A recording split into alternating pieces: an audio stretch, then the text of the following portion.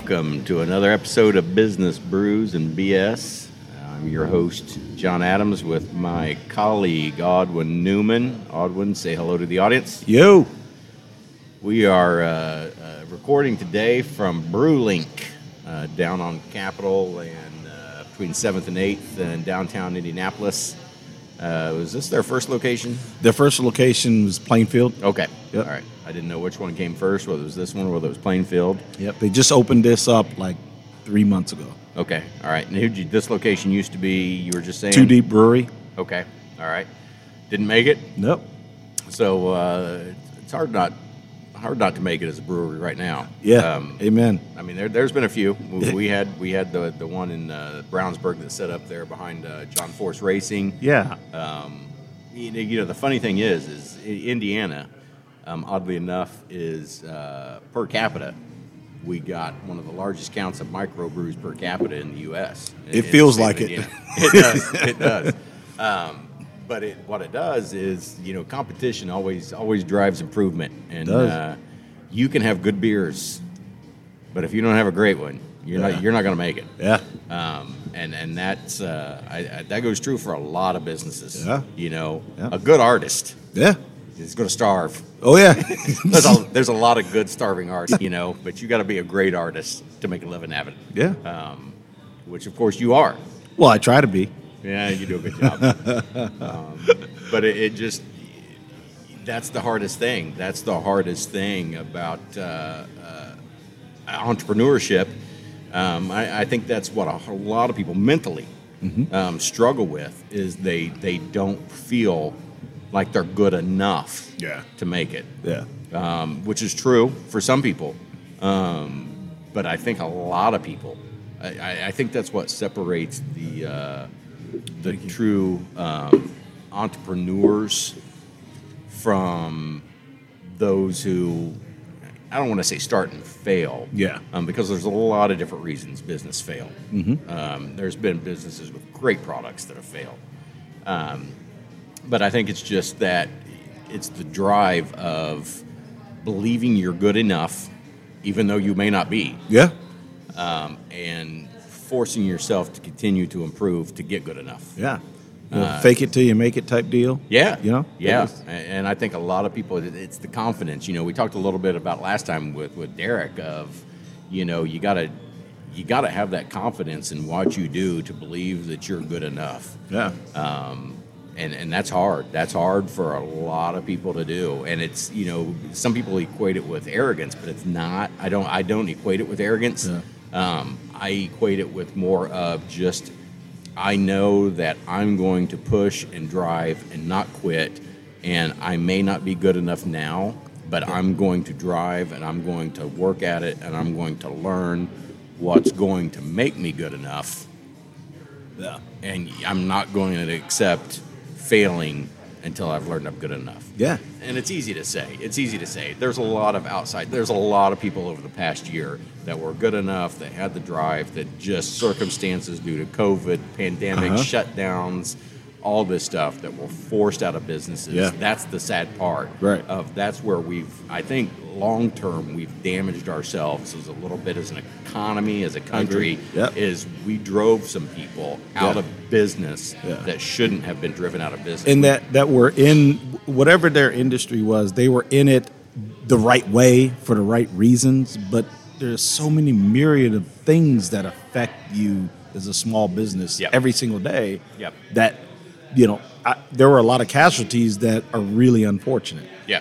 They really are. Yeah. And that's been the hardest thing as a business owner, is when the government comes in and tells you what risk you can take. Yeah. And you no longer have that decision because that's what entrepreneurship is. It's about deciding what risk. Yeah. What risk you're willing to take for the reward. Yeah. And when somebody comes in and dictates and says, hey, you can't take the risk. Yeah. Your customers can't take the risk. Right. We're deciding all of that for you. Right. That's hard to swallow in what's supposed to be a free country. Yeah. And I get it from a public health aspect. Yeah. True. Absolutely. No. Yeah. I mean, it's a hard rubber meets the road equation. Yeah. Yeah. And I think that's what a lot of entrepreneurs have struggled with, over the past year is from a public health standpoint, you get it. You get it. But at the end of the day, there's families to feed, your own family to feed, there's bills to pay, there's rent due, there's all of these other things that don't stop just because the government came in and said you can't be open. You know? No. And it just, unfortunately, I think it put a lot of good businesses out of business. And hopefully those people realize that it wasn't them. And they get back into it. They jump back on the horse. But some of them will have been financially devastated and they can't. Some of them will have taken that hit to the confidence and they won't recover. Even though they were doing it right. Under normal circumstances, they would have been successful. They would have had a good business. But they never got to see that. They never got to see that. And so they lose that confidence and they go back to the corporate world. They go back to the job, whatever it is. And they lose some of that passion because they took a kick to the confidence. And we've talked about this. We've talked about it, you and I personally, for years. But like that passion for being an entrepreneur, pursuing that goal. If you don't have passion for it, you could have the best idea in the world. But if you can't take a kick to the nuts on a regular basis, it doesn't even matter. I mean, you could have created the iPhone, but if you had no passion behind you to see it through to the end, you're over. So, if you had been through the struggles and reached a certain level of success, and then COVID hit, and if it shattered your confidence, even though your business model was good and your product was good, it's hard to drum up the strength to go back into it if you lose your passion. And you're bringing up the, it just made me think of what would have happened? Where would we be? What would happen if, the week the iPhone was meant to launch, COVID hits? Stores don't open. They're closed for months. All the marketing lead up to the iPhone dies off. The budget was spent. Wow, that's a great question. How does that affect it? What happens? That's a great What happens question. at that point? You can't get out to the stores. You can't buy it. I guess you order it online. You could shop online, but back when the iPhone came out, that wasn't the deal then. It was a little bit. But how does that affect those sort of things? That's a great Twilight Zone episode, Black Mirror episode. Right.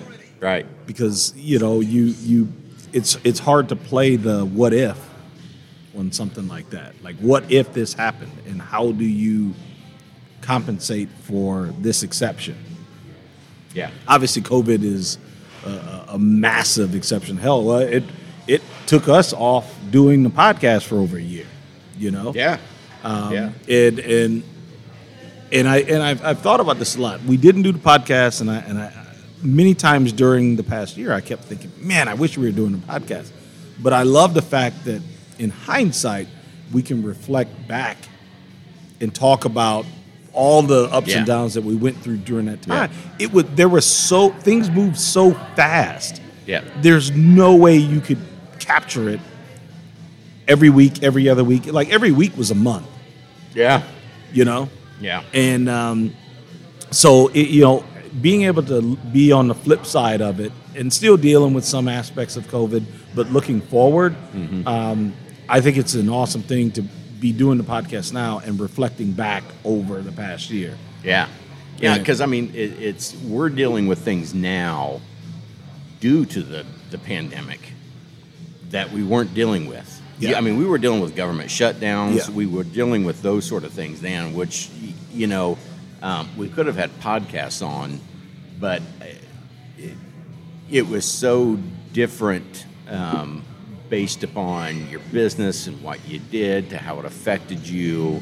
We shut down because, we shut down and furloughed employees for about a month and a half, 2 months maybe. But it affected us different than it affected you. Right. Than it affected people in the restaurant, brewing. once it kind of started to lift a little bit, the remodeling world went crazy. Yeah. And we've been busy ever since. If you are a restaurant, Yeah. you got crushed. Yeah. And you had to either went under, Yeah. or you had to learn how to create an entire business off of people picking up food Yeah. out at your doorstep, Yeah. or DoorDash, Yeah. or delivering. You had to find a new way to Yeah. make money. And you had to make exist. that model on a dime. Like they Oh, had to yeah. pivot immediately. Yeah, you didn't have time to sit and do a business plan on it. The thing you had to decide, this is what we can do. This is all we can do right now. Yeah. I have no idea if we're going to make money on it. Yeah. And so in the future, we need to get somebody on here that from the restaurant space. Yep. That can talk about some of those things, because they dealt it, or even music venues, those sort of things dealt with it. And music venues dealt with it completely different than in restaurants. Yeah. Because there's no curbside. Right. Band's going to be inside on the stage. Come park out front. We'll open the windows. You can hear them. You couldn't do that curbside. Right. So they just literally shut down for a year. They're just now starting to reopen.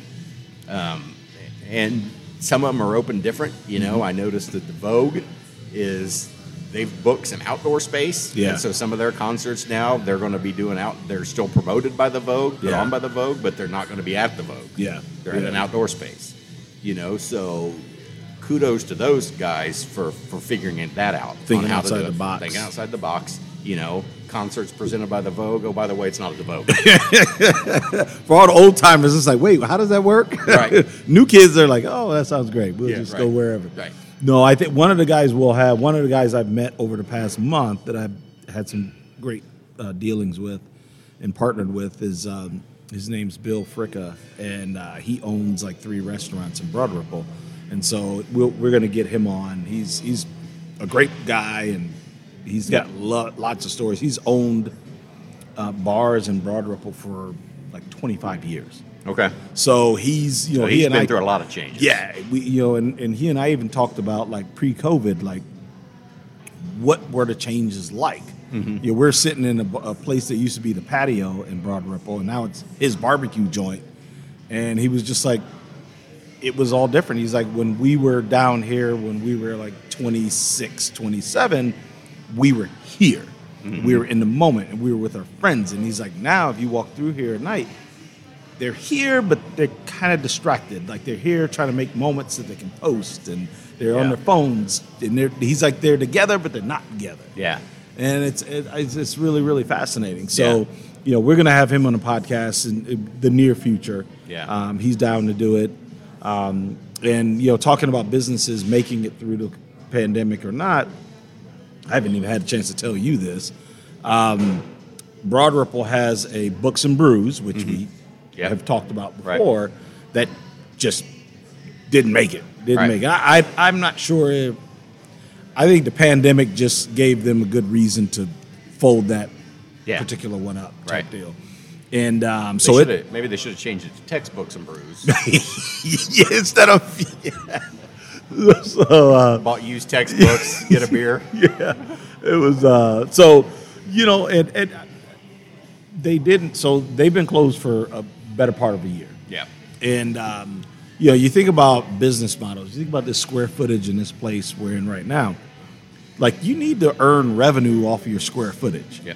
So if you have a square footage that's whatever, it's 2,000 square feet, but you only make money off of 80 feet of your square footage. Right. That's a hard business model Yep. to maintain. Yep.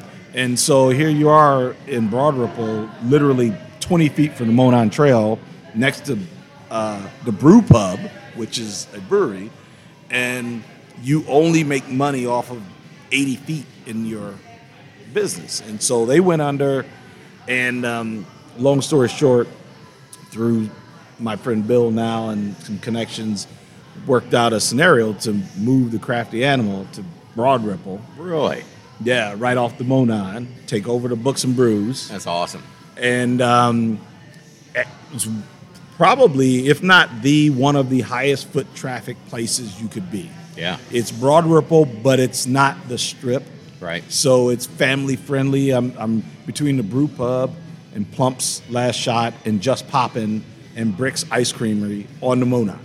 Nice. And it's a house that used to be a brewery, Yeah. and now it's a crafty animal. Awesome. And it's going to be a pop-up, meaning it's going to last. So the company that owns the real estate, they don't want it sitting vacant. Yep. And they're building a giant, a 4-story building behind it and taking kind of a block. Yep. And they're going to keep that house, and then like a huge restaurant's going to come into that house and turn it into a whatever. Yep. Cunningham, Greek's Pizza, whatever. And but in the meantime, they're like, hey, if you want it, Yep. this is what we need. Yep. Can you do it? Yes. Yep. And really, pop-up is just a new age word of test marketing. That's exactly right.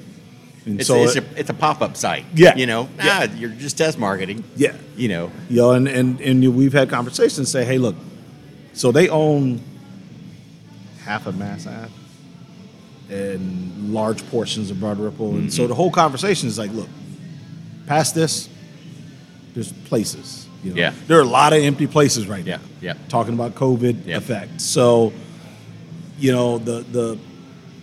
the thing is that this was not the plan a month ago. Right. But when they came to me with this, I'd be insane not to follow up on it. Absolutely. Absolutely insane. Yeah. And I'm basically paying the same amount for this That you're paying where you're at that now. I'm paying where I'm at right now. And no foot traffic where No you're at now. foot traffic and being politically correct, demographically a different demographic, Yeah. And so it's such an amazing opportunity. Yeah. The, Yeah. the place that I'm getting normally would lease for 6 times what I'm paying. Yeah. And it's just Yeah. just fortuitous. They Yeah. saw me on TV, they saw the product, they're like, hey, we like this guy, it's cool, contact me through this guy. Let's do it. Nice. Let's do it. Nice. So, but again, Books and Brews is probably one of the first conversations we had about business because we were at their original location. It was a bad opening. They survived it. And they started to franchise it. And your point about having a great beer, Yeah. back then there were breweries, but there weren't as many as there are now. And so their beer's okay. Beer's Yep. okay. Yep. But I don't know if anyone would plant a flag and say, like you said about the Alabama beer that you Yeah, had, right. I'd ship that from Indiana to Alabama. Right. You know what I mean? Right. And then as far as a model, how much money are you bringing in per square foot? Yeah. Are you just making it off at the bar and some food that's not good? Yeah. People playing a game of chess and Monopoly, they're not really giving you a lot of revenue. Right. And so my whole plan, eventually my plan is to be able to have beer from all corners of Indiana and spirits, so like wine and Yep. bourbon, Yep. and have arts and craft. Yep. So kind of an art and ale kind of a thing, so that people are buying stuff from all the square footage Yeah. and can have a beer that they want, Right. and sample beers from whether it be Muncie or Goshen or Gary Yeah. or Columbus or Yeah. whatever. And so talking about this, it's great because it's what makes an entrepreneur, which is as you grow your business, this wasn't where you started, Right. but as you grow, you have to adapt. You see certain things in the market, you say, hey, I kind of like this. I think this could work. Hey, this has worked at this other place, and you adapt. Yeah. You adapt and you change, always trying to find a better way. Yeah. A better way to drive a little bit more revenue, a better way to drive a little bit more foot traffic, Yeah. a better way to drive, so one of the things that we're going through just, today, got a call this morning from a vendor. Hey, I've got another customer that's got this, construction business. They've got a cabinet shop that kind of fills their construction business. They want to get rid of the cabinet shop. Are you interested? We know you've done an acquisition in the past. You're looking to grow. Yeah, I'm interested in talking. I have no idea what's there, but I'm interested in talking because you don't know. Yeah. So I've already had a conversation with the guy. We've done the NDA, sent it off. And it's basically that. The guy's like, listen, I'm my own customer, really, Right. eventually, and he's like, but the headache of running two, to dealing with it, it's not worth it. This isn't it's not my core business. Right. It's, and I don't know what's there, but we're going to look. And is there a way to adapt? Is there a way to change? Is there a way to fit it in? Are there opportunities there? We're going to take a look at it. We're going to take a look at it. We're going to change. If something's there and it's worth bringing in and making a change and a tweak. But that's what I think makes a really good entrepreneur is the ability to kind of change and to tweak your model and to understand what opportunities that come your way and how to leverage them. Yeah. I think when we've talked about people that have great ideas that have failed, I think that you can become so ingrained that your idea is so great. Yeah. And you're unwilling to change and adapt it, that is what makes you fail. Yeah. Not your idea, not that Right. your idea wasn't good. Yep. You just were unwilling to adapt and change. Yeah.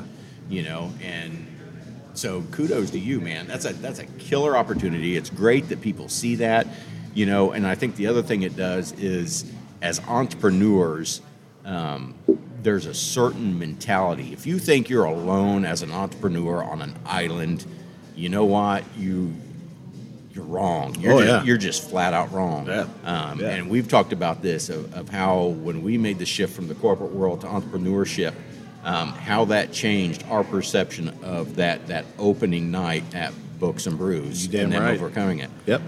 Because there's a certain kinship. Now there's if you got entrepreneurs that are competing against you, there's a competitive nature about it. I get it, but overall there's a certain understanding amongst entrepreneurs of what it takes. Yep. And if you're successful, if you've built something, if it lasts, if you've grown it, other entrepreneurs, regardless of what the industry in, regardless of whether or not it has anything to do with what you do, they know what it takes. Oh, yeah. They know the hard work. That's you can look them in the eye and you know that you guys both know the same thing, Yep. regardless of the discipline that you're both working in. And for me, it's an opportunity. One, obviously, it's a great place, great space, but it's like, what else can I do? What else can I do with it? Okay, let's do some classes. I can do some art classes. I can do some things to help further the arts in schools, in particular IPS and stuff like that. Right. Arts are the first thing to get cut now. And then I thought, people are always like, how do you get started going to craft shows? How do you make money? I want to make wreaths, or I want to make birdhouses or whatever. How can I do that and sell it? Mm-hmm. Well, so I'm going to do a couple classes on it. How do you turn craft into cash? Yeah. There is no class like that. Right. You think about it, when you're in the mix and you're doing it and you know what you know, if you have no idea how to take the first step, what the hell do you do? Yeah. So it just gives me a venue to do more, but in doing more, I add more value to my brand. Yeah. Yeah. Yeah, if you hadn't done it, if you don't know anybody that's done it, it's completely foreign to you of even what questions to ask. Mm-hmm. How do a guy even go find how to get in this show? Yeah. What if it's a jury show? What does that mean? How do I get in it? Mm-hmm. And it's if you don't know, you don't know. Yeah. Yeah. You don't know what you don't know. So, all of these just amazing ideas, and I've already started talking with my friend that owns 317 Barbecue, and then you got Brew Pub next door, Just Poppin', and doing some collaborations. Mm-hmm. I won't have a liquor license, so and it's too much to get a liquor license. So, but they do, and they can cater and provide. Right. So maybe once a month do a class that has catering provided and liquor through them, and work out a collaborative deal, and that's a win-win. Right. From a business perspective, in a neighborhood type businesses like that, love that. Yep. Love that. Yep. And so if I've got a class where I got a bunch of guys, have 317 barbecue and beer. Right. If I got a wine class with a lot of women, have Just Poppin' popcorn and some wine. Yep. And because you never know, and I think that's one of the important things, that you always got to look for new ways of exposure. Yeah. And because that's important, because you never know, and I've been guilty of it. I've been guilty of looking at opportunities and being like, that's a small opportunity. It's, I don't know if it's going to, it's going to be worth our time, blah, blah, blah. But you don't know what that opportunity leads to. Yeah. That may be a small opportunity that opens up a big freaking door. Yeah. Yeah. And so you've got to be willing to get out of the box, to try new things, to create new ways of exposure. Yeah. Is what it is. Because all of this stuff that's taking place now for me happened because I did a spot on Fox 59 in March. Yeah. And the guy saw me and goes, wow, like that, dig it. We need to get that here. Like, we don't want a bar here. Yeah. We want something different, Yeah. something that brings families in, something that's community connected and all that kind of stuff. Yeah. So obviously I wasn't thinking about that. Right. But they were. Yeah. And so they're the opportunity. It sat there waiting for someone to be on TV for him to make that decision. Yeah. And it's so let me go. So you just said you weren't thinking about that. Why were you not thinking about that? Because I was so wrapped up in gearing up to do what I do. So you're in March, you got March Madness. I'm doing a bunch of Purdue stuff and this stuff and blah, blah, blah.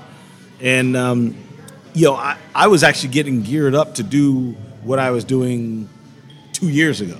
Yeah. Getting ready for kind of to get out of COVID and do a bunch of shows and blah, blah, blah, blah, blah. The grind. Yeah. And I even booked shows that now I'm like, okay, I paid for these shows. I have to figure out what I'm going to do. Am I going to go? Am I not?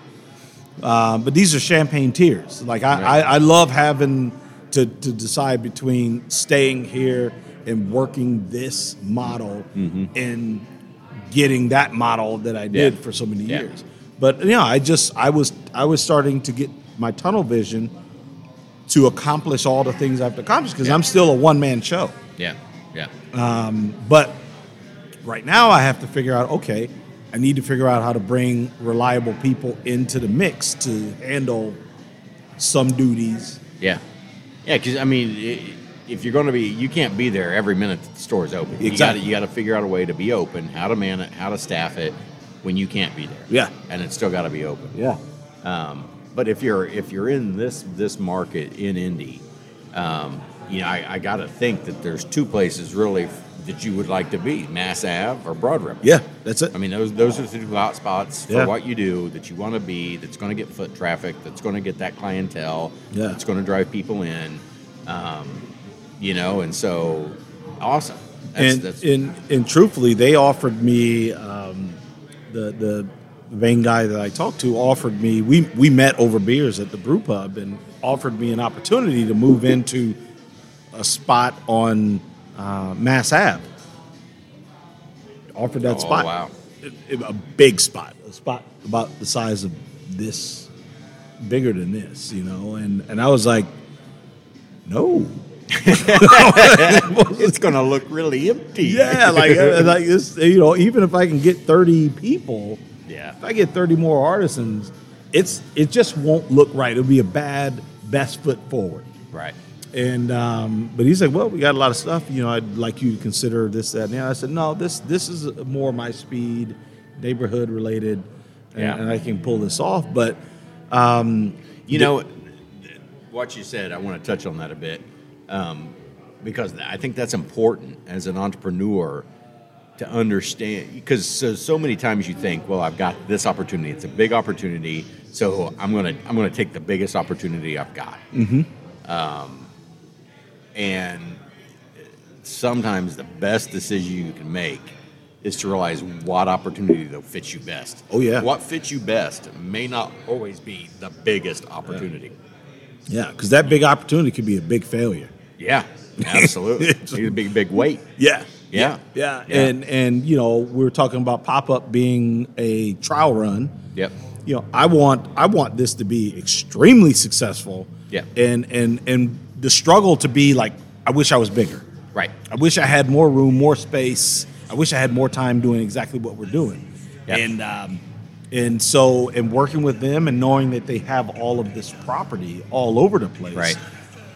there are going to be opportunities to go further, grow, do something somewhere else. Yeah. If I got to move it near or far, it'll be okay. Yeah. And then the other thing is, and this goes back to the competition thing, Mass Ave has what I think is the best handmade store in the country. I've traveled to 13 different states doing shows, and I always go to the handmade store in those states. And Homespun on Mass Ave is by far the best. Like when I go to, whether I go to Tennessee or whether I go to Michigan, and I go to their store and they know I'm from Indiana, they say, "Do you know Homespun?" But Homespun didn't know them. You know what I mean? Right. Yeah. And my stuff is in Homespun, so it's like a conflict of interest. Like Yeah. I don't want to be there. You know, Yeah. like they do a job way better than I could do. Right. Honestly. Yeah. They've got like 400 vendors all from everywhere. Yep. And I don't want to be that. That's a kind of a nightmare to manage that many vendors and inventory and stuff. But that was also part of my thought of like not wanting to be, a mile away from that. But put me in Broad Ripple, yeah, it's definitely dope. I can't wait, man. That's awesome. I can't wait. awesome. I can't wait. So it's just, I think we talk about, how can you create longevity and passive income and all of these different things. And for me and my progression as an artist, it's like I'm still working to get there, but like I see this as a great opportunity to get me over that hump. Yeah. I'll have my stuff, I have other artists' stuff, and then I'll offer different things. And ultimately, if you're an artist, let's say you're the best artist ever. Let's say you're Thomas Kincaid or Nancy Noel, who are brilliant Indiana artists. The best artists, your arc from when you're really recognized to when you kind of fade off is about 10 years. Mm-hmm. So, not that you're not going to make money after 10 years, but it's not going to be, it literally is a peak and then a valley. And the biggest mistake that I see artists make are when they're hot, they go all in, they get a gallery, they sell only their stuff, and they go to Carmel or Fishers or Zionsville, and they have their gallery, and they sell their stuff. But eventually, like, how many paintings are you going to put on your wall from the same person? Yeah. How many? I mean, honestly, no matter how good you are, I don't Yeah. care, Pablo Picasso, like, Yeah. how many are you going to have? Yeah. And they get wrapped up, again, you're talking about their idea is the way, like, Yeah. and then comes the fall where you don't have that same revenue coming in. Right. And you have no option to pop that back up. Right. Like the people who loved you, they've already got your stuff. They still love you. Yeah. But there's a new crowd, new thing. Yeah. And I just don't want to be there. It's like being a rock star in the 80s. That's absolutely right. And you know what? And we still love them. Yeah. You know? But they ain't selling a whole lot of new albums. Exactly. And so I don't want to be that. I don't want to be that Yeah. rock star from the 80s. I don't Yeah. want to be someone who's dated because he's only known for this thing. Yeah. Yep. And so that's where my efforts to Yep. churn the soil a little Yep. bit come into play. It's funny. So it's funny you mentioned Thomas Kincaid. I was talking to somebody the other day about that I want to say it was like their father or something had invested good amounts of money in these Thomas Kincaid paintings that they were convinced they were sold on the whole pitch that these are collector items, they're editions, they're number prints, they're blah blah blah. And now that they're kind of in the nursing home or they passed away, whatever it was, and realizing that these things aren't worth anything because every mall in America had these things. Yeah. And kudos to him. He seized the moment or whatever, but it's not a long term. He's not selling them for big money now. No. He saturated the market. Yeah. He went all in on it. Yeah. And hit that peak. Yeah. Done. And that's it. And it flatlines. Like it's merciless. Yeah. And you're talking about, an artist, it doesn't translate into anything else. Right. Like, you know what I mean? Like, Yeah. you're a brilliant artist, you're not going to turn into an accountant. Right. Like, it's done. Yeah. Like, it's over. So if you haven't done anything that either allows you to keep some wind beneath your sails, Yeah. or navigate those waters beyond it's going to happen to Yeah. every artist. Yeah. And though Kincaid and Nancy Noel were brilliant. Yeah. So, like, you could have that level of talent and still flatline. Yeah. Now they hit, and on their behalf, they had a big peak. Oh, And yeah. They cashed in. Oh, yeah. They did all right. Oh, yeah. And they're all right. So kudos to them. Yep. And I guess it's the same for the '80s rock musicians. Mm-hmm. If you were big and you cashed in and you had the big couple albums, Yeah. you're set for life. Yeah. You're Yeah. set for life. But it's there's got to be a certain level of frustration later on in life. Yeah. When you're kind of living for those glory days of, Yeah. you got to tell people that, man, I used to have a shop in every Yeah. mall in America and I was a big deal and blah blah blah. It's like, yeah, but you're not now. Well, and I know with in particularly like with Nancy Noel, I mean, she shut her. She had I forget what it was called. It was this beautiful. It was a church in Zionsville that was her gallery, and she had like coffee and wine. It was amazing. We went there once with my mom over Christmas, like 10 years ago, but she shut everything down and moved to New York City because she had to find a new audience to expose herself to. Yeah, she's selling her house in Zionsville, by the way. Yeah. Nice place. She passed away. Yeah, oh, yeah. Yeah. Oh, so it's the state. Yeah. Nice place. Oh, it's amazing. She did all right. No, nice big horse farm. It's a nice place. She was, as far as I'm concerned, she was the best that I've seen do oil paintings. I mean, she was amazing, Yeah. amazing. But And- that's where I don't know this because I'm not an artist, but that's got to be the hardest thing as an artist because it's so unnatural Yeah. as an artist to try to think about it from a business perspective. Oh yeah. So kudos to those guys because they figured out a way to cash in on Yeah. it and to cash in on it big time. Yep. And kudos to you because you have certainly figured out a path. Yeah. And that's got to be the hardest thing because the vast majority of artists don't become valuable until they're dead. Yeah. And you can't make any more. and- But if you think about it, it's the society that we're in now, and not in a negative way, but just means of mass production, printing, those sort of things, did not exist in the 1800s. Yeah. And so, you think of some of the great artists throughout history. Monet did not have the ability to go out and create 500 prints. Yeah. A UV print of his original. And Yeah. So he just had to paint these. Yeah. A lot of them were commissioned pieces, whatever. Yeah. And they don't become valuable till the person's dead and they can't make any more. Mm-hmm. And it's the rarity that makes the value. Yeah. But today it's just an entirely different thing to be able to navigate it from a business perspective.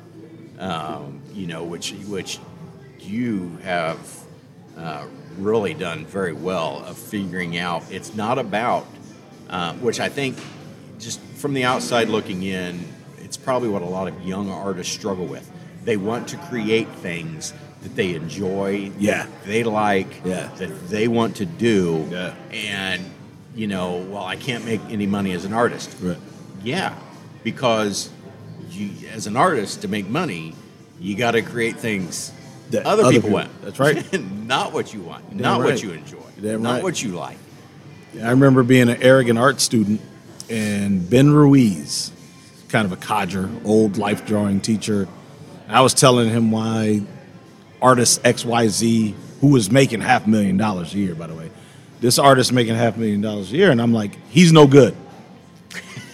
And Ben was like, "Oh, really? Okay. Well, why is he no good? Well, he can't draw feet well, and his faces are terrible, and blah blah blah." And Ben's like, "God, it's interesting.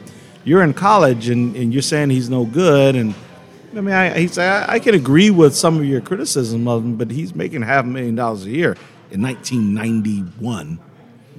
And he's like, "It's interesting. You're in college, and would you like to trade places with him since he's no good, and you said he sucks?" And I'm like, "Well, yeah, I'd trade places with him." And he said, "Well, what? Tell me then, what's good? What's bad? Why does he suck?" And I said, "Well, I told you why he sucks." And he's like, "No, that's not how it works." He's like, "You know what's good?" I said, "What, Ben?" "What people are willing to pay you for. Yeah. That's what's good." He said, "If you draw it right, but it looks wrong, it's wrong. If you draw it wrong and it looks right, it's right. If someone's willing to pay you to draw a comic book character Yep. and the face is not Yep. good, Yep. and they're going to pay you $500,000 a year, Yep. guess what? That's what you're going to do." So let me ask you this: when did you go through the process? Because I'm just based upon what you were saying, I got to think that this is a process that artists that become successful and make a living at art go through this. Just because I was young, I was a kid, and I get what you're saying. How, when, how, whatever it is, did you go through kind of the transition of realizing that it's not about creating the best art, it's about creating art that people relate to, because that's what's valuable. Yeah. I get it. You get the stodgy old people that it's the Monet and it's Yeah. the brush strokes Yeah. and it's the Yeah. interpretation and I see the pain and the blah blah blah. But as a regular artist that builds a business, we're not talking about the LeBron James of art, the Right, once in a right, once in a century Right. type thing. Right. But is there a moment? Yeah. Can you look back and see when you kind of went through the transition of it's not about my art and what I'm trying to say and express, Yep. but it's about creating a connection that somebody relates to, and that's what makes my art valuable, and I can sell it. Definitely. It was probably 6 years ago, which is weird. I'm 50 years old now. So even when I worked at Marvel and DC, I would do art and I would do it, and I was under tough guidelines. That's corporate art. Yeah, corporate art. You got deadlines and you got to pump it out and blah, blah, blah. And so I'm out of the art world for 12 years, 13 years. And then, I have the stroke and I start doing these shows and doing artwork and selling it. But what I was doing was what I wanted to see. Yeah. And I remember doing a Chicago Bears piece. And I thought people were going to love it because it had a bear and he was chewing a helmet and crushing Aaron Rodgers' head. And Yeah. Aaron Rodgers' eye was popping out and he was screaming. It was really visceral, really visceral. Yeah. And I was all like, licensing to the NFL was fully paid. On absolutely. this. Nothing. Hey, yeah, something like that. and I did that. And when I took it out, and Bears fans are pretty hardcore fans. Oh, yeah. They all were like, "Man, that's great. That wow, he's crushing Aaron. That's awesome, man. He's just killing him. That's great." All right. And I'm like, "But you're not gonna buy it?" And they're like, "Wow, yeah, it's Eventually, Aaron's going to be gone. yeah." They were just like, "Wow, he's just got. I don't know. It's kind of rough, man. It's kind of rough." And I'm like, "Yeah, but you're a Bears fan. Yeah. Nothing's too rough." He's like, "I know. I love it. I'm a wife. And I got kids." And I was like, what does this mean, And it was that moment when that piece is what told me. I had that piece against that Cubs piece with the cardinal in his mouth, Yeah. and everyone loved that Yeah. because it was tasteful and humorous. Yeah. But the Bears one, no biters. One sold out, one sold one. Wow. And then I learned, it's not what I want, it's what they want. Yeah. And what they want is something that is presentable in the house. Yeah. Something that the kids can see, something that the wife can see. There's no point in buying it if you come home with it and your wife goes, "You're not putting that up." Right. there's no point in getting it. So, I just learned like it's not what I want. Learn the components of things that make it palatable for consumption. Which is, it sounds easy. Yeah. Looking back on it now, I mean, it sounds like a no-brainer that, well, of course you create what the customer wants. But as an artist, you work off of your vision. Absolutely. You work off of your vision, and it does take you a while to realize that this is what I want to create, I want to do, and well, crap, nobody wants what I want to create and what I want to do, and I think that discourages probably a lot of young artists, a lot of young entrepreneurs, a lot of new entrepreneurs, to feeling like, well, my product sucks, when really it's like, well, just tweak Tweak it. Just tweak. Yeah. And you've got it. It's funny how thin that line is sometimes of no success, a lot of success. Yep. And it can just ride on a small change. Yeah. A small change. But you think of whether you're rebuilding someone's kitchen or whether you're making some art for sports fans, like that if I wasn't committed and in it to win it, that one show could have torpedoed me. Yeah. I could have been like, I don't get it. I don't know what's going on. I spent money. I lost money. Yeah. And if you were working and you were doing that on the side, oh yeah, that's what keeps a lot of people from jumping into it, because they're doing it on the side. Yeah. They get that negativity. Yeah. And they're not tied to it's just not sink enough, or swim. There's not enough investment. It goes all the way back to your jumping off the diving board. Like once you jump off the diving board, between the water and that diving board, you got to figure it out. Like I had no other option. I couldn't turn back. Right. If I was still at FedEx, I would still be at FedEx. Yes. Yep. But it was like, no, this is what I'm doing, so I need to dissect what went wrong. Fortunately, I had what went right and what went wrong. And so I was able to look at the juxtapose between one image and the other and go that direction. But yeah, you're right. Like if I was just doing it on the side and had no other thoughts about doing it professionally for good, I might have just put it up. Yeah. Yeah, because it allows you to have a mentality of, it's that space between the diving board and the water, and you've got to figure it out. What that does is internally you have to digest the fact that even if it's not what I want to do, it's what pays the bills, and I got to do it. Yeah. And so if that was a side gig and you get that feedback, and you're like, oh, this is what I want to create, so I don't care if they don't like it. I'll just keep in this, and if I only sell 5, I only sell 5. Yep.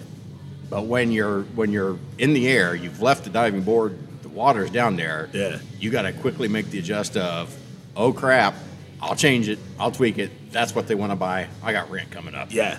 You got it. Yeah. And it's the I'm blanked on the phrase now of necessity is the mother of all invention or whatever. Yeah.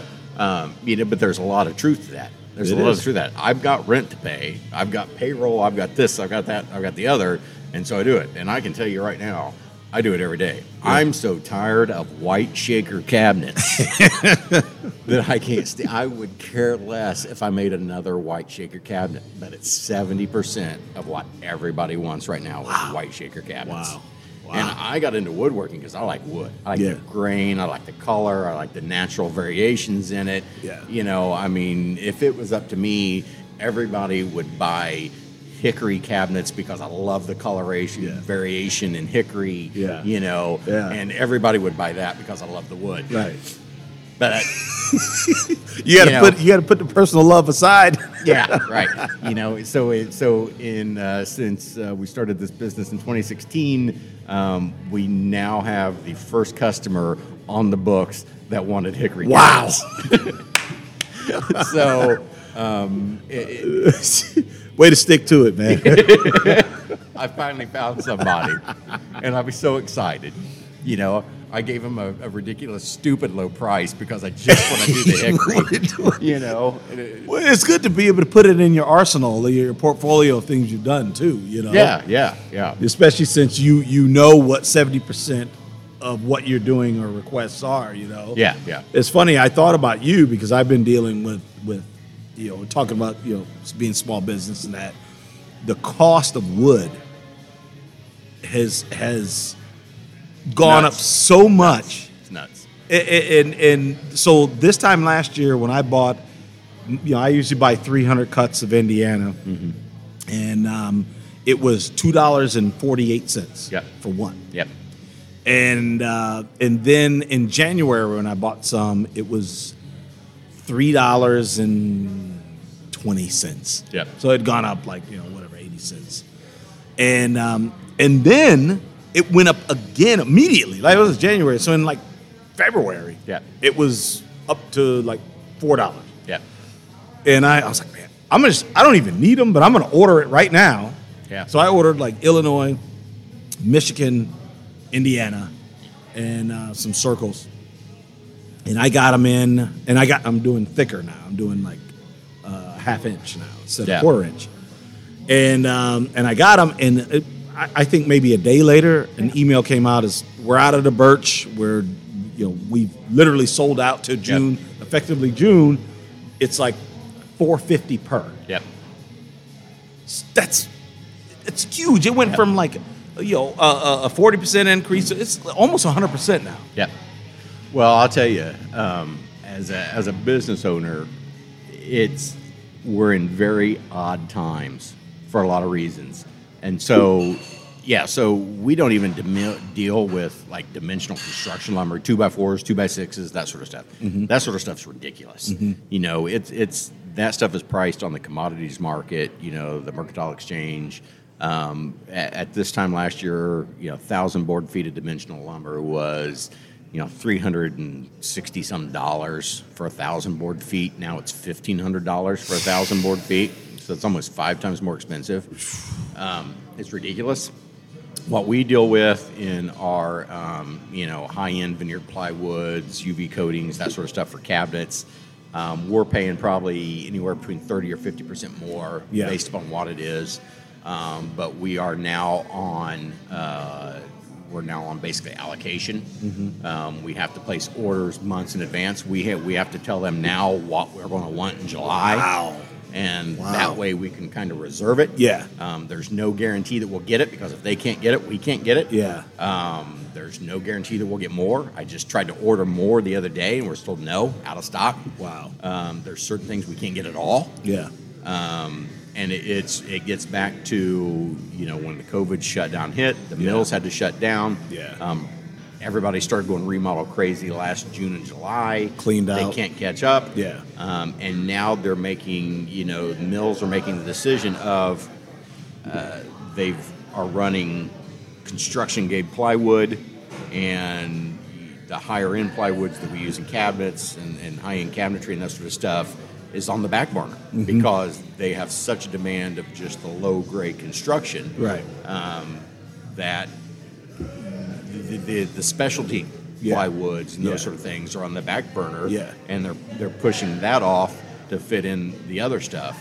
We had one vendor that what we use for our center panels on painted doors is an MDF HDF material.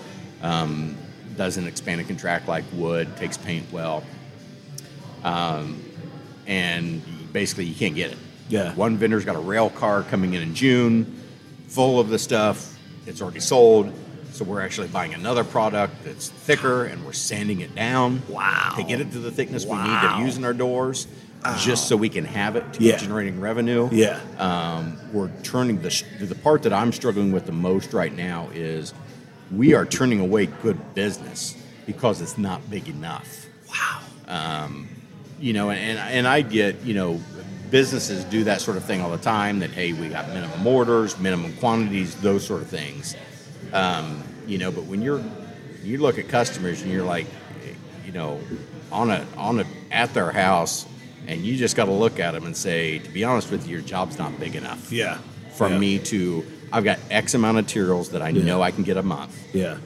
And that's got to go to jobs that are going to pay X or above. Yeah, because you've also got payroll that you have to make. Yeah. You've got Yeah. you're leasing a building and Yep.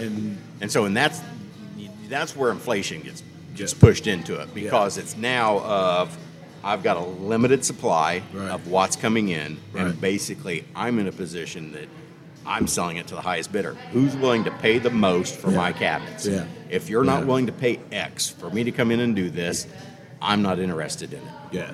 And that's, as a business owner, that's a very uncomfortable position for me to be in. Oh, Maybe it's not for others, but it is for me. Yeah. Yeah, because same here. it's good business. It's business that I'd love to look at and be. It would be under normal circumstances. This time last year, it would be good, profitable business. Yeah. Yeah. Now, with the way things are, it's not. Unemployment has driven the cost of labor up. Yeah. Everybody, you get the extra $300, so that's good. Yeah, except, in a state of Indiana where you got the $390 plus $300 on top of it, you're getting $690 a week in unemployment.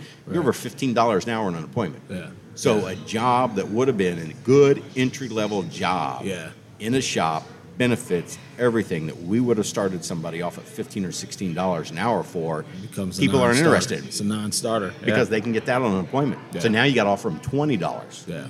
Yeah. Yeah. Yeah.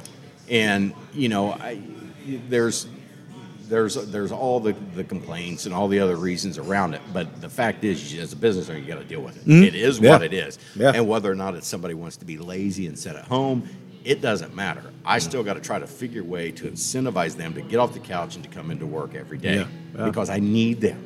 Yeah. As an economy, we need them to work.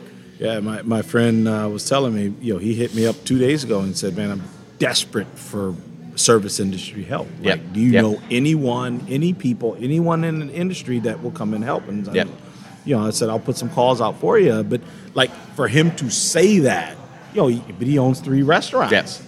And so it affects his ability to provide his service to his customers and move more product because he doesn't have he's got a whole section of a restaurant where we're going to do a podcast someday that in his bar that he's got closed off because he doesn't have staffing to support it. Right.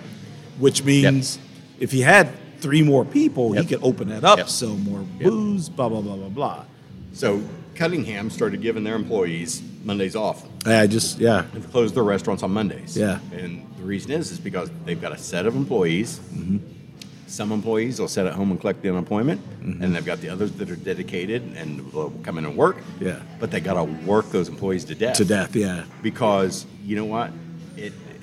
The sad part about it is there's still a lot of people that will go out to a restaurant with no comprehension of what restaurants are dealing with right now. Yeah, you're right. Short-staffed. You're right. You're absolutely right. The waiter didn't get to me in time, and I demand my food for free. Well, you know what? We got 4 people tending the bar and serving the entire restaurant because that's the only 4 people we could incentivize to come in here. Unless that $20 meal you ordered, you're willing to pay $40 for. Yeah. That's what my friend told me that. And then the people go on Google and hit them on the Google. Right. Give them a bad Google review or whatever. Yeah. And he's like, it's a double whammy. Yeah. And it's I get the whole political aspect of wanting to stand. McDonald's should pay a livable wage. They should at least pay $15 an hour. Where somebody can live and make $30,000 a year and blah blah blah. Are you willing to pay $10 for your Happy Meal? Right. Well, that's a ridiculous price for a Happy Meal. Then how am I supposed to pay him $15? Yeah. Yep. Well, look at the millions of dollars they spend. Okay, I get it. I get they make millions of dollars. But that's what keeps them going. That's why people want to buy a McDonald's. That's why they want to open a McDonald's. That's how they. You've got to have that. It's create a quandary for sure that we're all dealing with. And as a small business, it's all relative. You've got employees and I've got me, but I feel it for my oneself. I feel it the way you feel it. It's just me, but you've got other employees, and I'm not sure how. I'm not sure what all the answers are, but the bottom line is, we have got to still navigate these waters. Yeah. It's just, again, we're on the flip side of the pandemic. Yeah. I consider it the flip side. Yeah. But this is a cause and effect, partially of the pandemic, maybe partially of other decisions. Yeah. But we got to figure it out. We can't just go like. But flip side is that's a great word for it, because it is a flip side. This has changed so many dynamics in so many areas. Yeah. I mean, it's changed the way people sell houses. Yeah. I mean, because there's segments of this city that how they sell houses now aren't listing it, and then you get an offer and you debate the offer, and then I accept it. It's nope. We're listing our house for sale, and you got 3 days. Highest bid gets it. Yeah. Yeah. I mean, it's that hot. It's that hot. Yeah. It is. And it's changed the dynamic in so many things because you know what? The restaurants are open back up now. You can go in and have a restaurant, but every freaking restaurant still has 4 or 5 spots out front now. Yeah. Curbside pickup. Yeah. People got used to it. Yeah. We DoorDash every Friday, still now. Yeah. We DoorDash every Friday. Yeah. Because we got used to it during the pandemic. Yep. And it became a routine, and we still do it. Yeah. Well, it's know? a paradigm. Every American's had a paradigm shift. Yeah. We all have. I mean, it's. But you're right. We've gotten accustomed to it. Yeah. We're like, hey, we like chilling at home. The week is rough. Yeah. The week is rough. So the weekend, let's chill it down. Yeah. you know. So DoorDash is good. Yeah. People have become a lot more comfortable spending time at home. I can just tell you from the industry we're in, a lot of people are putting money into their home to make it what they want to stay at. Yeah. Before people would buy a home, a lot of people would buy a home, and it's a temporary residence. Yeah. I'm in this house for 5 to 10 years. Yeah. And we get our equity built up, and then we make the step to the next up. It's the next home. Yeah. It is shocking over the last year of how many people that I go into their home, we talk about changes they want to make, and their idea of what their home is has changed. It is, we used to this just be this was going to be a 5 to 10 year. Now we think it's going to be a long term, but I'll tell you the one thing that's changed, a lot more talk now of a second home. Yeah. A second home. Yeah. For the people that can afford it. Yeah. And the people that are of that echelon of society that can afford it. Yeah. There's a lot more talk now of a second home instead of vacations. Yeah. Instead of spending it on vacations Yeah. and spending on this and spending on that, it's now a second home because if this hits again, if there's still the unknown of is this going to be a continual thing that we got to deal with the rest of our lives? Mm-hmm. Is there going to be the next one 5 years down the road? This has changed our thinking in many ways. And so now people want that. I want to be assured I have that vacation spot. Yeah. That's mine. It's Yeah. not going to close, Yeah. and there's a lot more of that. We've been talking ourselves about, we could, house done, paid for, which is be a wonderful thing, and like get just a small lake house, small lake house, Yeah. someplace within like 3 or 4 hours where you can go on a regular. It doesn't need to be 10 hours away where you Right. can't get there. Right. But the problem is, like, we literally this year changed our thoughts to like we wouldn't sell the house. Just a modest house, but it's like it's our house. Yeah. It's ours. Yeah. Like no one can take it. Right. And if you sell it, you got to go find a house. Yeah. That's a problem right now. Well, and that's, we've had that. Me and Melissa have had that exact discussion of selling our house. Great time to sell your house. Horrible time to buy one. Yeah. And it's like, are we better off, though, staying in our house with the long-term plan of, well, then we find a small cabin, we find a lake house, whatever it is that you're into that we can afford that becomes a second property. Yeah. And I think it's changed. I've seen it in the last year of talking to people that are looking to make upgrades and changes to their house. The mentality behind it has changed drastically with what they're after. No, definitely. If you were talking to me 2 years ago, I would have told you we're going to sell our house because we're not owned by the house. We're not like we love the house. The house is good. Got the kids out. Kids are gone. It's just us. It's fine. It's not lavish. It's good. All right. So it's like sell it. Yep. And go get your lake house and be there and do your thing. Well, don't want to sell it and then have to go through a bidding war that you probably won't win. Yeah.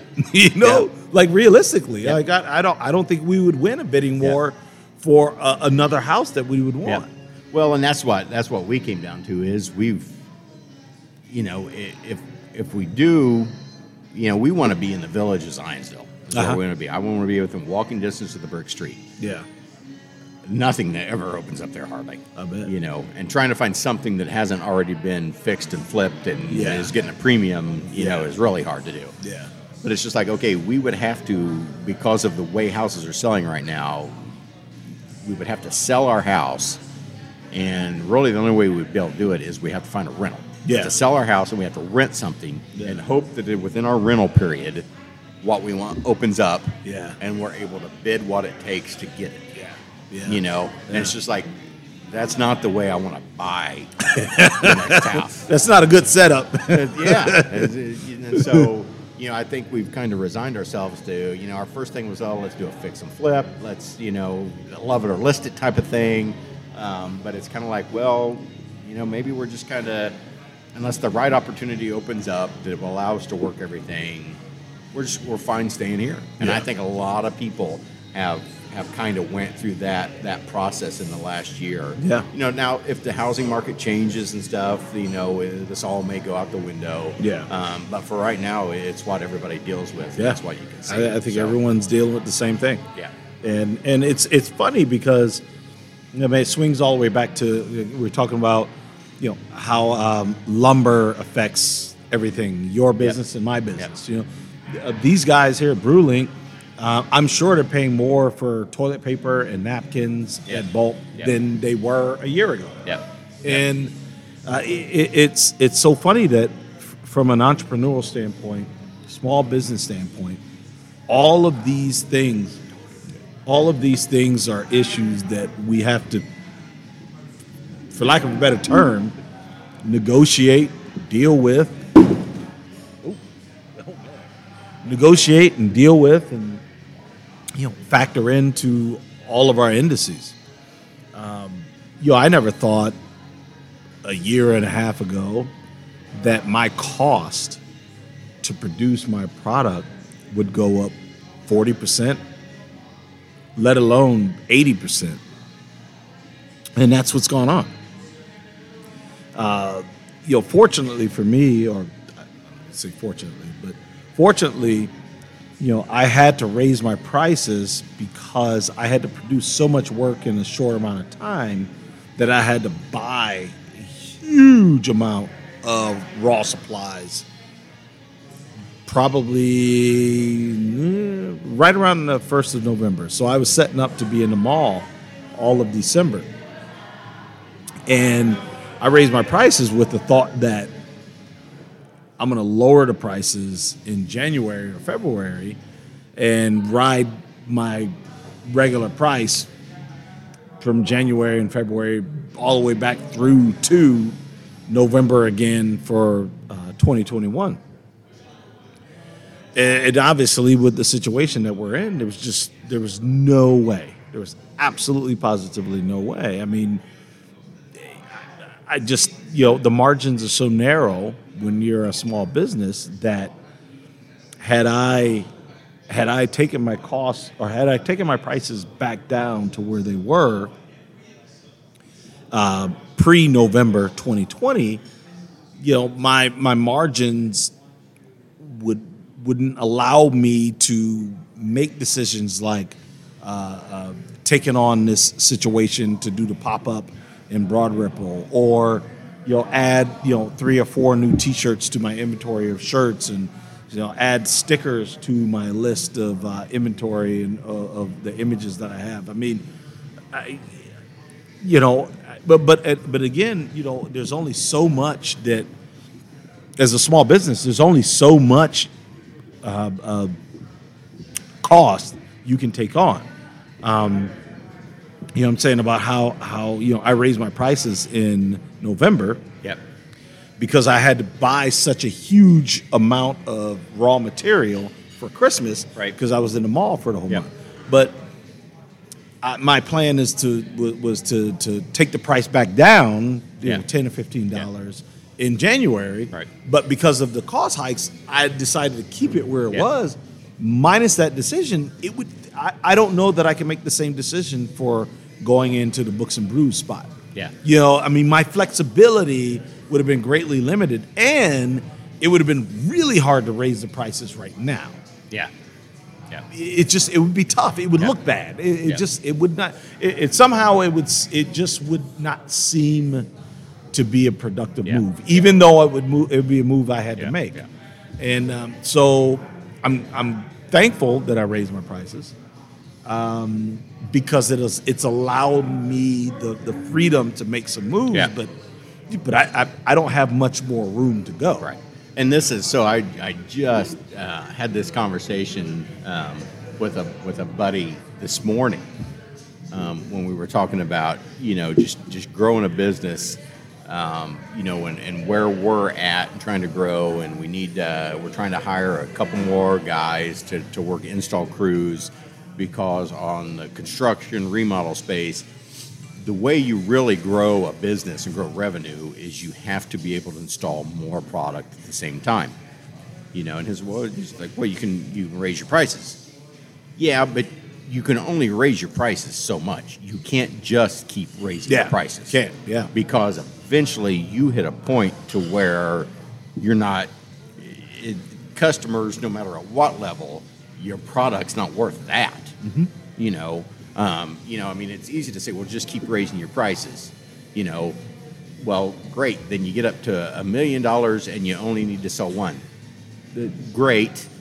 If you can sell the one for $1 million, that you can't grow and plan and build a business on that.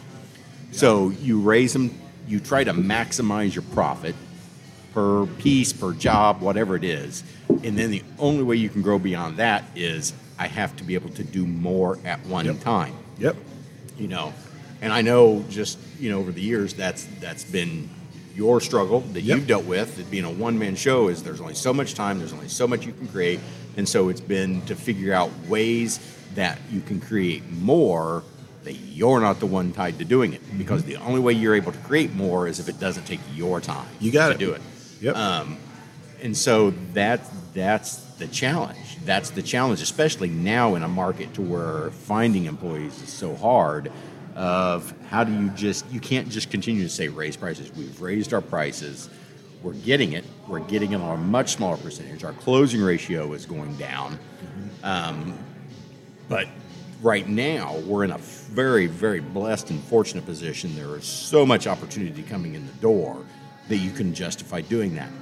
It's not going to stay this way. Yeah. And as a business owner, I realize that. It's not going to stay where we constantly have 2, 3, 4 leads a day coming in the door. I can remember back a year and a half ago, to where it may be a couple a week. Yeah. That's coming again. Yeah. Because that's more the natural state of the market. Right. We're in a very unnatural state of the market now, where there was so pent up demand. People stayed in their house. People realized they want to change all this. Eventually, we're going to filter through that. We're going to work our way through that backlog. We're going to work our way through the supply shortages. We're going to get through that. And so you've got to have a business that's sustainable, and you can make money and you can grow beyond that. The only way to do it is I've got to be able to do more at one time. Yeah. And that's such a struggle and challenge to be able to say that, I think I'm at the peak of probably what I can get from my product. Yeah. And so I've got to figure out a way just to be able to do more. Yeah. Yeah, and even with me, I've found a way to do higher price premium products. Yep. That I do less of. Yep. But charge substantially more. Yep. It diversifies the portfolio. Yep. And it honestly, and they're different. Yep. And it gives a whole different audience something to look at. I don't do the same thing and charge more. I do something totally different. It takes me a lot more time, charge more, better margins. Yep. I just sell fewer of them. Yeah. But I guess that's what we're all dealing with. I mean, we just, again, it's about being adaptable, and always keeping your finger on the pulse of what's going on. Yeah. Because I don't know what things are going to be like in 6 months. I don't know. Yeah. You don't know. I mean, and that's the scary thing as a business owner that we're in a very rare I mean, this is a once in a lifetime mark for us. Yeah. At least I know for us. Yeah. We're in a once in a lifetime type market. Yeah. And it becomes a challenge of how much do you invest in growth? Yeah. Because for me, the worst thing, the scariest thing is hiring people. This market changing 6 months from now, Yeah. and then you got to turn around and let the people go because the market shifted on you and you can't keep them busy. Yeah. And that's, I debate, have we hesitated too long to try to hire more people because of that fear? And we're trying to hire them now, Yeah. but it's a challenge. There's a documentary on Netflix. I can't remember if you talked about this or not. It's the coaches. I can't remember what it's called. It's on Netflix. It's about successful coaches. I think there's 6 episodes. They interview a coach from different sports. Successful coach. The first one is Doc Rivers. Oh, cool. And one of the things he says in there, it touches on I made Melissa watch it. Melissa actually enjoyed it. She liked it. But I made her watch it for that simple fact of it's the motto I've used for the last year is the only thing I know how to do is keep going forward. You just keep going forward. Yeah. You just keep going forward. Yeah. And Doc Rivers, that he goes through these like 5 or 6 points of success, you building a successful team, that sort of thing. And one of them on there is just keep going forward. Wow. Just keep going forward. Yeah. And when he talked about that, I'm like, wow, he's explaining what the genius I was for thinking of that. That's clearly what I took out of it. But it's true. But there's always that little fear in the back of your mind of, am I pushing too hard to keep going forward? Yeah. At what point am I pushing too hard? Yeah. And how, you on one hand, you think forward is always good, even if it's, minimal forward. Yep. It's still good. Yep. But on the other hand, you think, it's such a risk to go forward sometimes. Yeah. But then on the other hand, scared money doesn't make money. Like you got to be willing to, Yeah. Yeah. So it's there's no, I guess the best part about it is there's no exact science. Like no one's figured out the exact formula. Yeah. But forward is always good. Yeah. Yeah. If somebody figured it out, you go into the Barnes and Nobles, you go onto Amazon.com, into business books, and there would be one book. Yeah. The Way. Yeah. That'd be it. There'd Yeah. be one book in any business section, and it's just the way to do it. Yeah. And the reason there's thousands is nobody's figured it out. Yeah. People have got their opinions, they've got their ideas, and you take and you draw, and you make use of what you can. But you gotta keep going. Yeah. Well, I saw a little blurb on Instagram from Elon Musk talking about his mentor telling him about being an entrepreneur. Mm-hmm. And his mentor told him being an entrepreneur and starting your business is like chewing and swallowing glass as you fall into the abyss.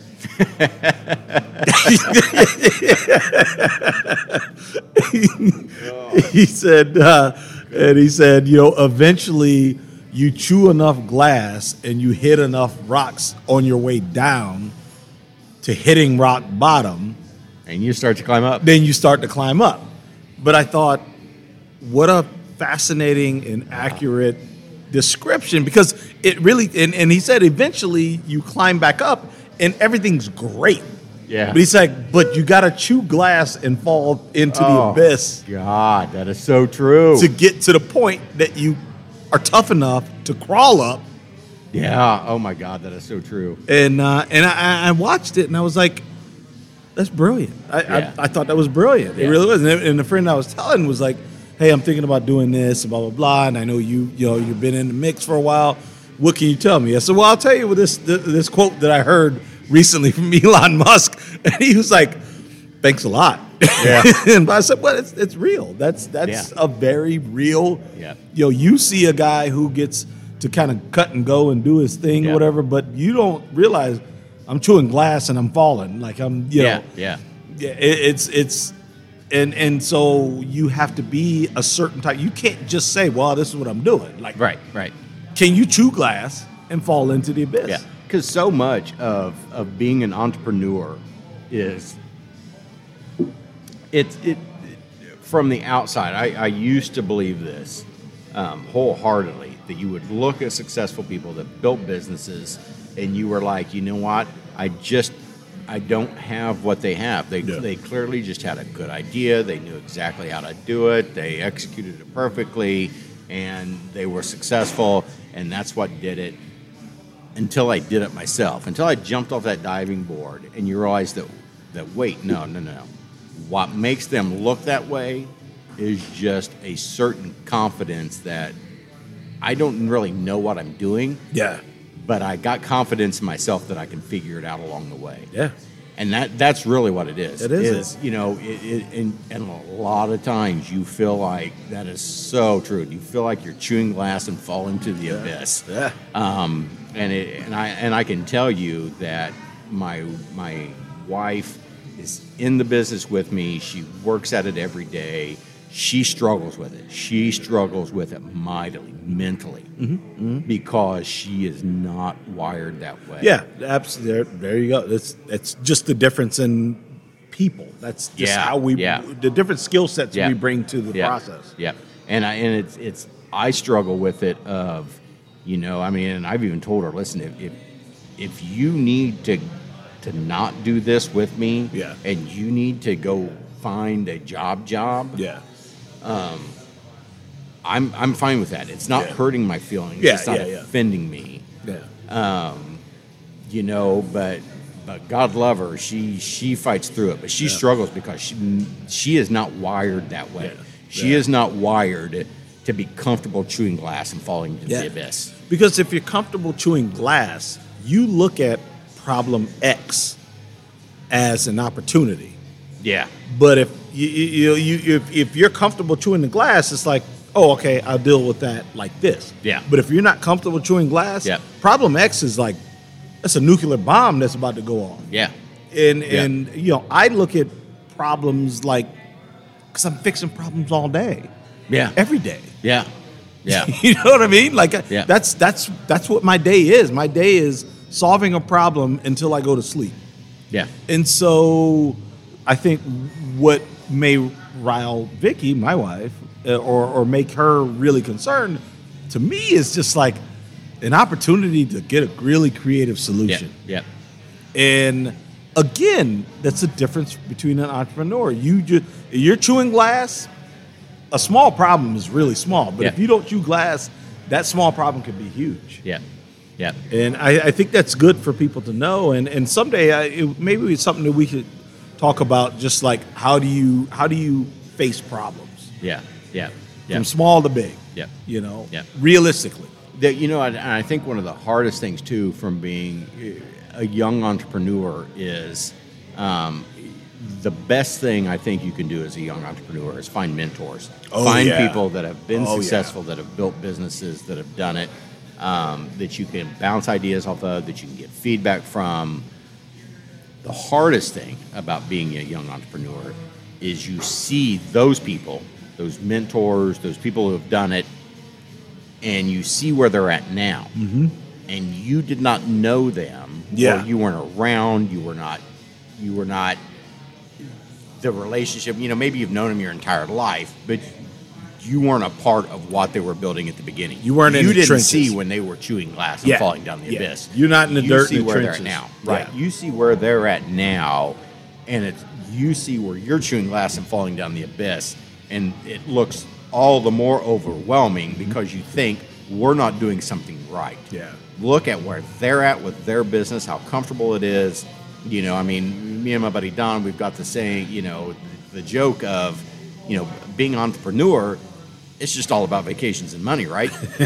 You know, that's just what it is. Because a lot of times people from the outside, your employees, those sort of things, they get that mentality of you as a business owner, he's just cashing these paychecks. He's not, you know, they don't have a clue of all the other stuff going on behind the scenes. Oh, yeah. But when you're in the middle of that chewing glass and falling into the abyss, I'm going to use that constantly, by the way. Good. I have. That is freaking great. I have. And it comes from somebody we can say, okay, get it. Yeah. Yeah. It's hard. It's hard to look at what you're doing and being like, we're on the right track because we are chewing glass and Yeah. falling into the abyss. Yeah. That means we're on the right track. Yeah. We're figuring things out. Oh, that's good. That's good. You know, That's good. it's just, you know, you're on the right track, and eventually you're not going to be in year 1 where somebody is in year 10 or 15 of their business. You're not. Yeah. You know, we've pushed pretty heavy in the last year. I shouldn't say me.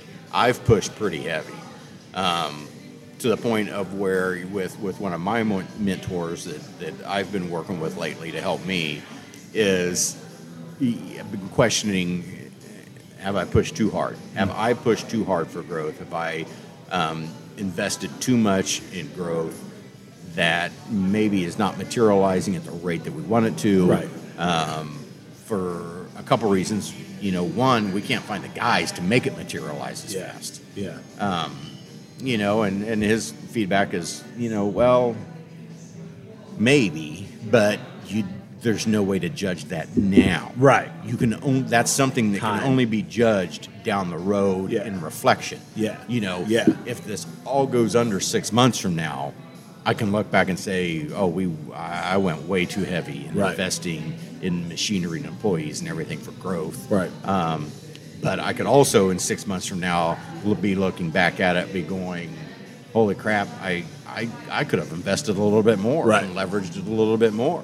You know, we could have hired a couple more guys and paid off even faster. Yeah. You know, so that's the hard thing about some of those decisions as an entrepreneur. You got to be comfortable with making decisions, knowing that you're not going to know whether they're right or wrong for 6 months, year down the road. Yeah.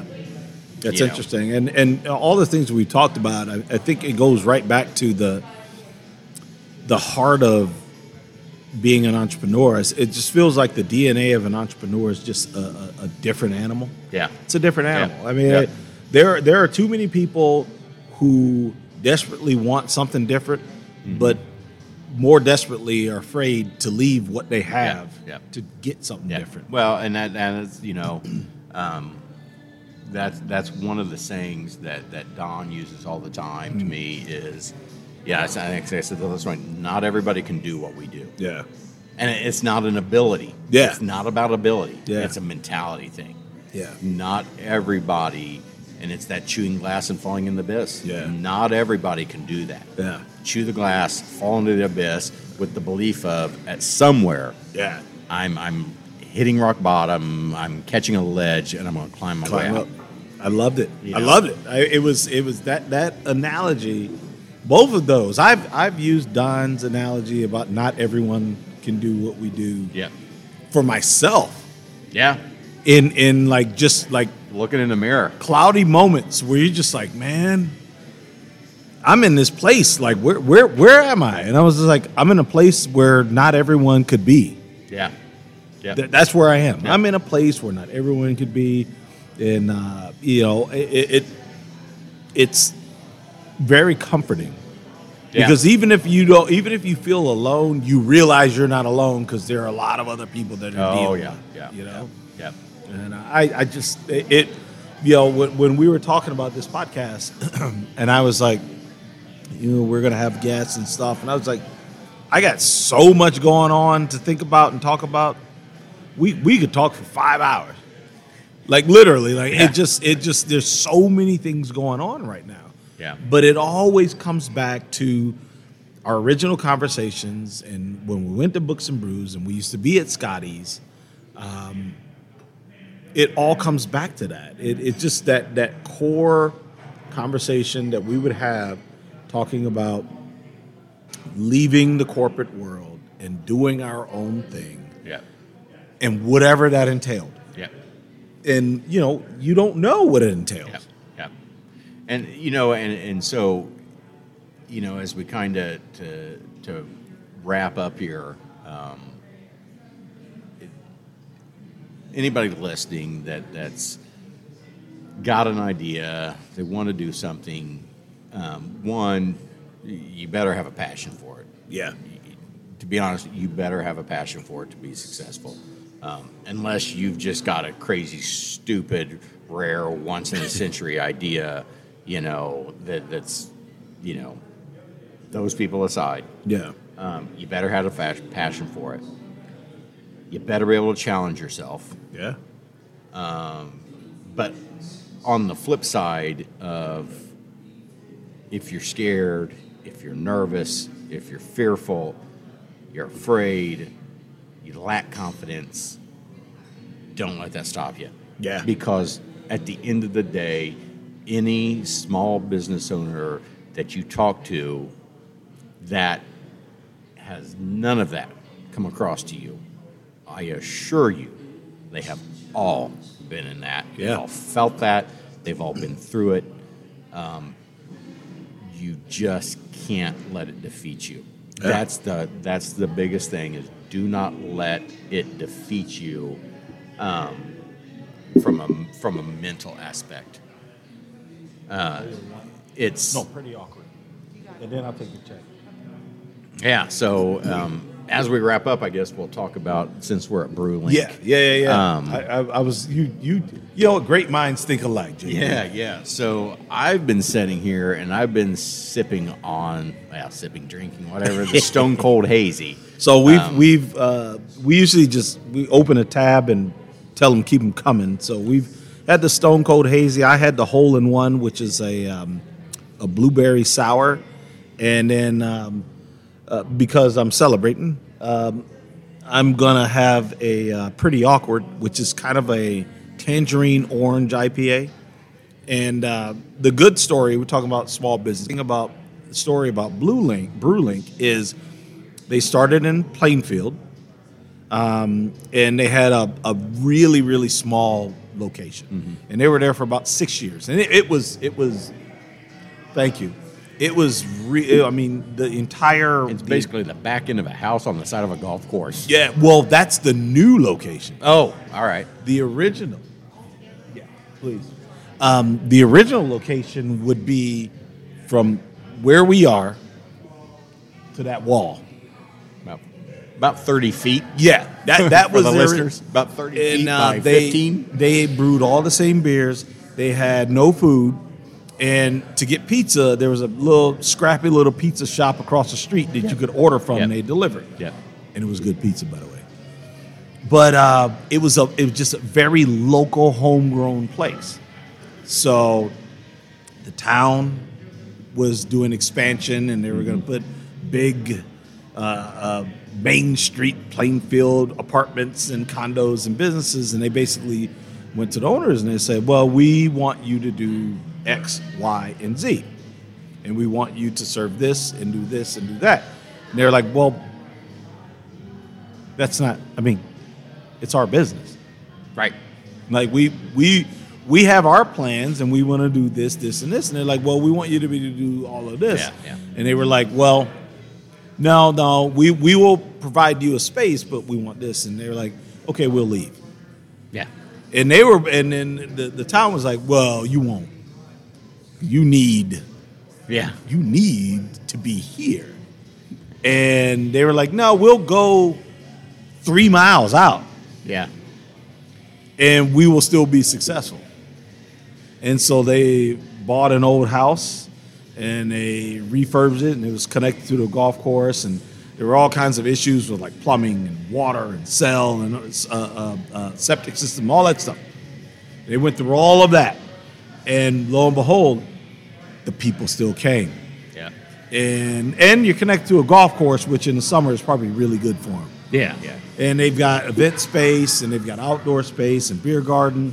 And then they opened another place in Plainfield, which is a different concept. It's more mixology. Yeah. And that's been doing well.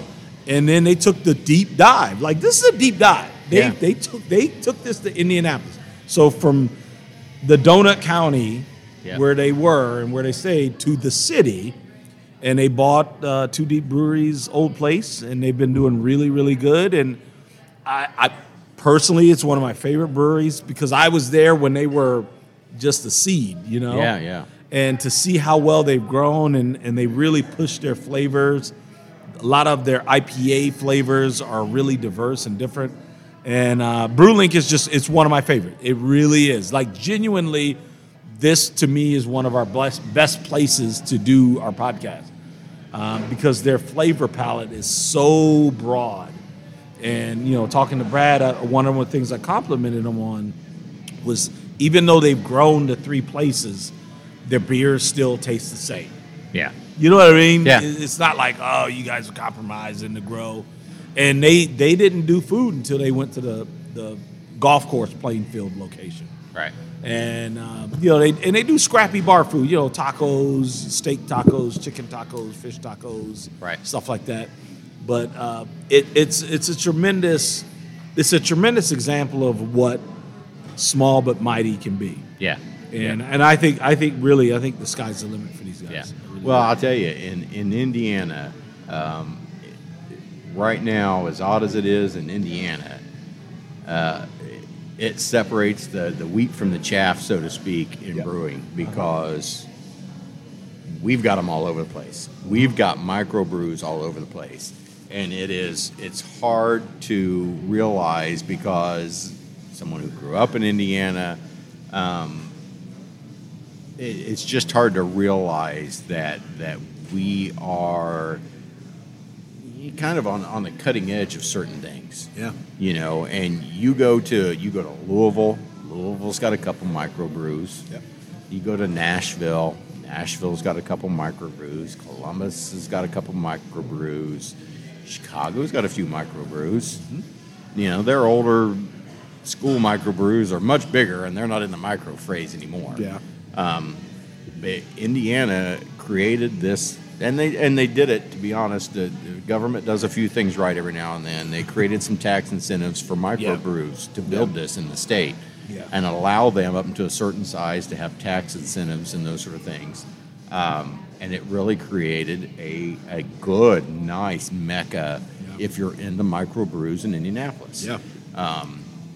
And it's been, for the guys that make it, the guys that are successful, the guys that keep going, you know they have something. You know they have something because there's been several that's popped up that didn't make it, that went under, and some of them were even good. Yeah. I mean, 3 wise men that fed Scotty's had some good beers. Toe Yard was good.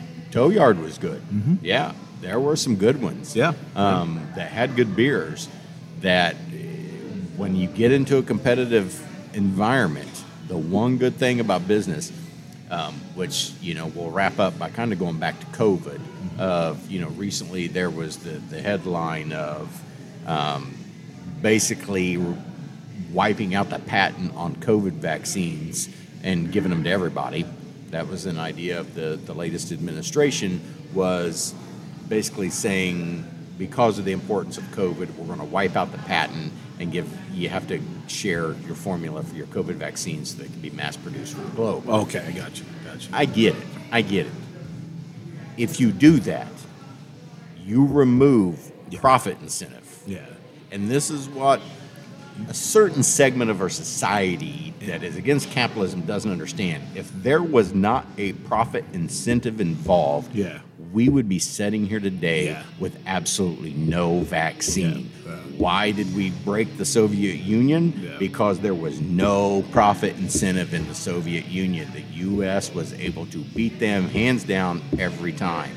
And not to mention, you set a precedence for any lawsuit over trademark infringement, copyright infringement. I mean, you just open the argument for someone to say, I needed it, therefore they shouldn't be allowed to be protected by it.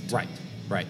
If you remove, capitalism has one great thing, and it's the profit incentive. That's what incentivizes people to take risk to Yep. create. Yep. You remove that, creation is gone. Yeah. Why is so much cyber espionage and theft come out of China? Because China controls their economy Yeah. and they don't have a profit incentive. Yeah. And you will never have creation if you don't have a profit incentive. And probably more theft and trademark infringement comes Yes. from China than Yes. anywhere in the Yes. Because they are about production. world. Yeah. Cheap production. Yep. Cheap labor, cheap production. There's no profit incentive. They're not creators. Yeah. Yeah. And that's, not to get on my high horse and my box on the street corner and preaching, but you can't take away a profit incentive. No. Because It's the only thing that separates. it's the great misconception and misquote of money's the root of all evil. That's not what it says. That's not the verse. The love of money Yeah. is the root of all evil. Yeah. Money is not. Yeah. Money and the creation of it is a very good incentive. Yeah. And it is a driver. It Yeah. it inspires. What you use it for Right. is what creates the evil. Oh, yeah. Some people use it to do good, some people use it to do bad. So everybody out there with your idea, use it to do good. Change people's lives, make the world a better place. Yeah. Let's grow. Kumbaya. Let's go sit around a campfire. Growth is good. Growth is good. Always is. So until next time, this is John Lodwin signing off. Thanks for joining. Thanks for listening. I hope that somewhere down through here we inspire somebody to take a leap, to jump off that diving board, to take a chance. And chew glass as you fall through the abyss. Yeah. So walk into that diving board, throw a handful of crushed glass in your mouth, and jump. If you can figure it out before you hit the water, you know what? Life will be good. Amen to that. Oh, that's good. Oh, man.